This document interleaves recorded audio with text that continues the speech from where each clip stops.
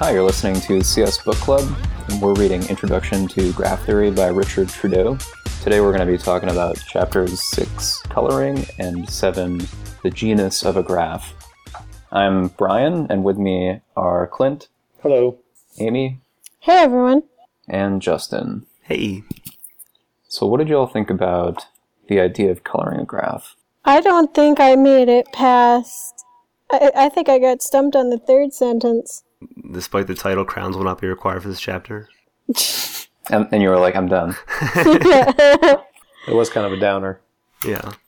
So just because crayons aren't required doesn't mean you can't use them. That's a good life lesson, actually. Yeah, I feel like some of these make me think back to how easy it was to get lost in some of those adult coloring books. I didn't think that they'd be fun, and then my grandmother put one in front of me, and I was lost for about 30 minutes in those. So I do want to ask, though, I really genuinely got stuck on definition 27. You wouldn't think that you would get stuck on, like, the third sentence of a chapter, but I was wondering if I could ask people what they thought of this line. So it says a graph has been colored if a color has been assigned to each vertex in such a way that that adjacent vertices have different colors. So let's look at, for instance, figure 115A, right? Mm-hmm. By that definition, and maybe my brain is just spinning on this, adjacent vertices, I could label each vertice a different color. Completely different color. So currently, figure 115A has 3 instances of blue, 2 greens, 1 red, or 2 reds and 1 orange. If I added in, some pink, some fuchsia... To make 8 different colors? To make 8 different colors, I think that is true. I think that meets definition 27, but you wouldn't actually be able to use... If this figure 115A was actually a cube, and you could, get out your crayons and color it. I was able, in my head, to create a real-world coloring, but if I start throwing in fuchsia and pink, if you imagine a dice, if you label each different vertice of the die a different color, there's no way to make that actually work in the real world. Well, I think, but a vertice on a die are the corners, right? Not the faces. So maybe that's the difference. That would very much explain it if I... Because there are 8 corners on a die, but there are only 6 faces. Yeah. So then, did I read this wrong? In definition 27, is a vertex a face? Not... Maybe I need to go back and read the definition of a vertice again. A vertice is the little dot, and the lines that connect the dots are edges. So... like in figure 115, a vertice is blue, green, orange, like those things have labeled the vertices, not the faces. Or if you didn't even think about the representation of the graph like written out on paper, if you just imagine a graph with 3 vertices, these like A, B, and C, and they're all connected to each other, it's a complete graph, then you would need 3 colors because they're all connected to each other. Each edge would have to have different colors at either end of it. I guess I'm still using spatial terms by saying end and... Yeah, no, I totally get that. And so maybe that makes me feel better. It makes me feel like I read definition 27 correct. That I could just start throwing in fuchsia and pink, and it would follow definition 27. I guess then I read this chapter thinking probably incorrectly about this. I was I had in my head like an image of a map, right? And you're coloring the different countries. And as opposed to thinking about you're just coloring the nodes, the vertices. Yeah, I think a map also works, but you have to kind of change your idea of a map. Like I think of a map and compared to a graph. Instinctively, I want to just call the lines in the graph edges and like every connection of multiple lines is a vertice. But really, each country or state, whatever kind of map you have, each territory is a vertice, and then every country which is touching each other is an edge, and then you could use the same coloring logic. Yeah, I think if your goal is to get to the fewest number of colors, then I think it kind of makes sense that, if you're talking about vertices can't have edges connecting them to something of the same color, then it makes sense in my head that if you're trying to bring the number of colors used down to the minimum amount, that you would end up with a graph where the areas, the faces could be colored as well in the way we think about it, think about coloring a map. So maybe it's just that because we're trying to bring the number of colors used really far down, instead of, throwing a different color on each vertice, then it becomes easier to conflate the two things. Does any of that make sense? Yeah, I think so. Okay, good. This is really something where, like, I feel like we should have a whiteboard and I could be, like, pointing. Yeah, I was just thinking, too, like, it would be really easy for me to describe this if I was drawing it. Yeah. Pretty quickly in this chapter, we start talking about the 4-color conjecture and then the 5-color theorem. But I was curious because this book was written in 1970s, I think 76. So I was looking on Google and Wikipedia and found that the 4-color theorem was proven after the publication of this book. Yeah, but it wasn't like the same year as the original publication. So I think this dude just missed the boat. Yeah. Or maybe you had to, like, they had already, like, printed a bunch of copies, like, as it was being proven, and it's like, whatever, ship it. It's getting reviewed, and it's like, well, we have to go down and edit all that. Nah. Yeah. Someone will shoot that down. Just go with what we got. So we also kind of skipped over definition 28 of the chromatic number of a graph is the smallest number of colors, which it can be colored, and we call that X. So we're going to reference that as we go. That ended up being another funny thing to me.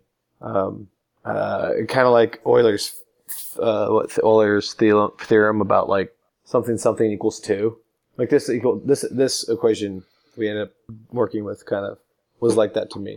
It's like 2 is less than or equal to the chromatic number, which is less than or equal to the vertices minus 1. Mm. It's like you just take the vertice with the most edges, subtract 1, and that's the minimum number you need. And I was like, is it really that simple? That seems way too, like, simple.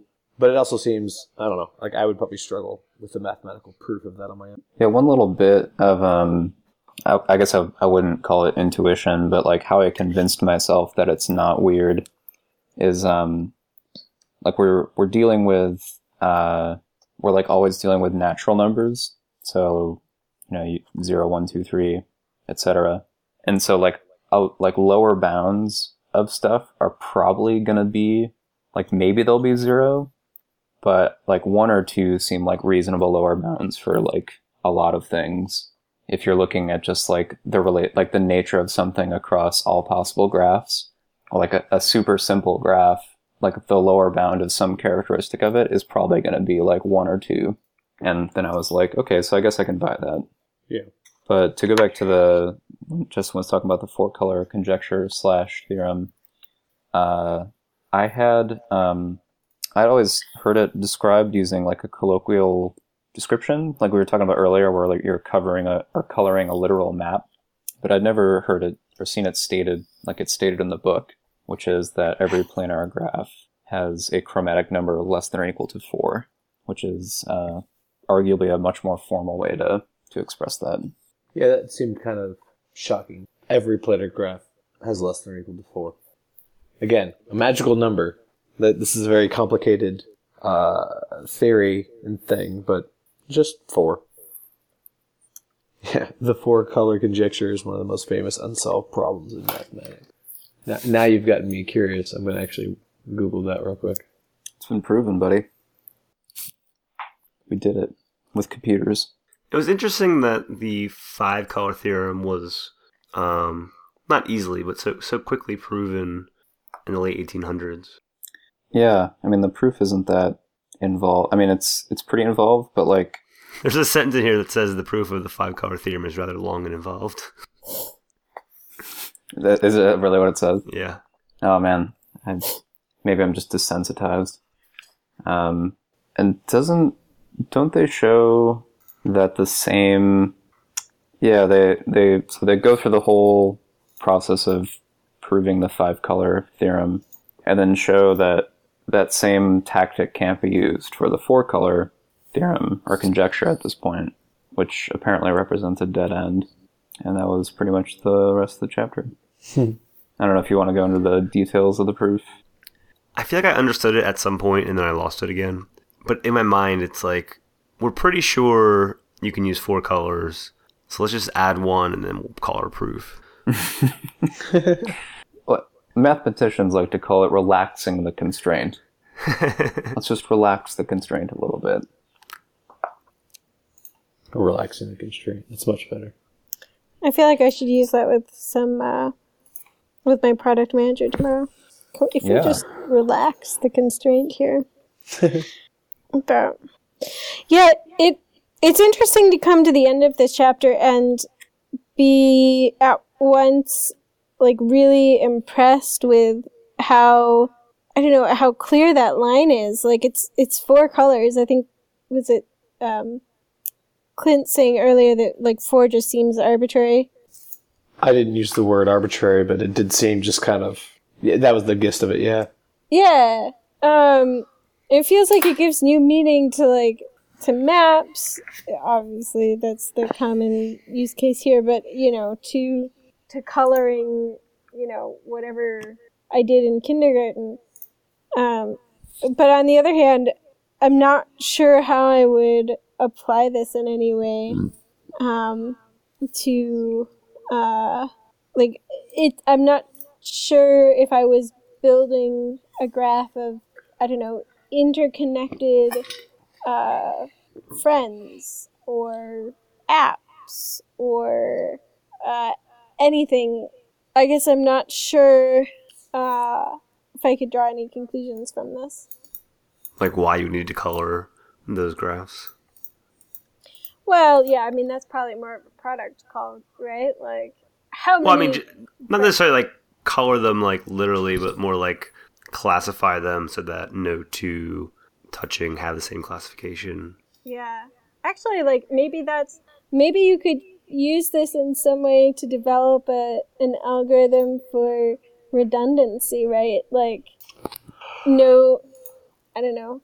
Like, I need my data spread out across multiple shards, and no 2 shards but it can't be, for redundancy reasons, I can't have it in both, in shards that are connected, or are I don't know.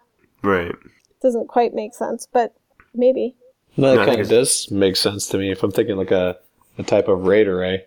Like if you want to duplicate the data, you have to make sure it can't be on the same disk. Yeah. Yeah, no, definitely. But then why would you need it spread out? Like, besides geographically, right? What is the purpose of a graph of RAID array? I don't know. But yeah, like there is something like maybe almost there. I wonder if that's just like coincidence though. Like, I'm not sure there's an actual application there to like RAID arrays. It just kind of makes sense. Yeah. I don't think there is specifically there, but at least it's something other than thinking, gosh, I see no applications for this. In theory, there's possibly something about making sure that a graph is resilient to failure. I did find it interesting because we talked earlier about maps and how you could try to imagine like the countries were instead vertices or vertices, and then their borders represented edges. Like at the very end of the chapter, they make mention of how like an actual map maker can't really do that because they have to color the continental United States the same color as Hawaii, you know? I thought that was kind of interesting. Or like the state of Michigan doesn't actually, the two parts don't touch each other, but they need to be the same color, right? Ah. So I thought that was kind of an interesting thing. Because it immediately made me think of, what is it? In theory, practice and theory are the same, but in practice they're not. It just made me think of that. Because like, if you want to think about coloring all of the countries in the world, it should be, you just need 4, but we can't do that in a real map. It made me think of that. Yeah, I definitely, I think the attempt at representing some fictional world and, figure 125, it seems a little far-fetched until you think about, things exactly like Hawaii, and then all the assorted different offshoots elsewhere in the world. Those really do exist, and the map would be far less useful if the colors did not actually represent political entities. That, and you have to reserve a color for oceans and lakes. Yeah. Only those can be blue, unless you're just not showing oceans and lakes. You just use white, transparent. Yeah. Well, it seems like a good place to end it. Thanks for listening, and we will talk next time about Chapter 7. See ya. Bye, thanks.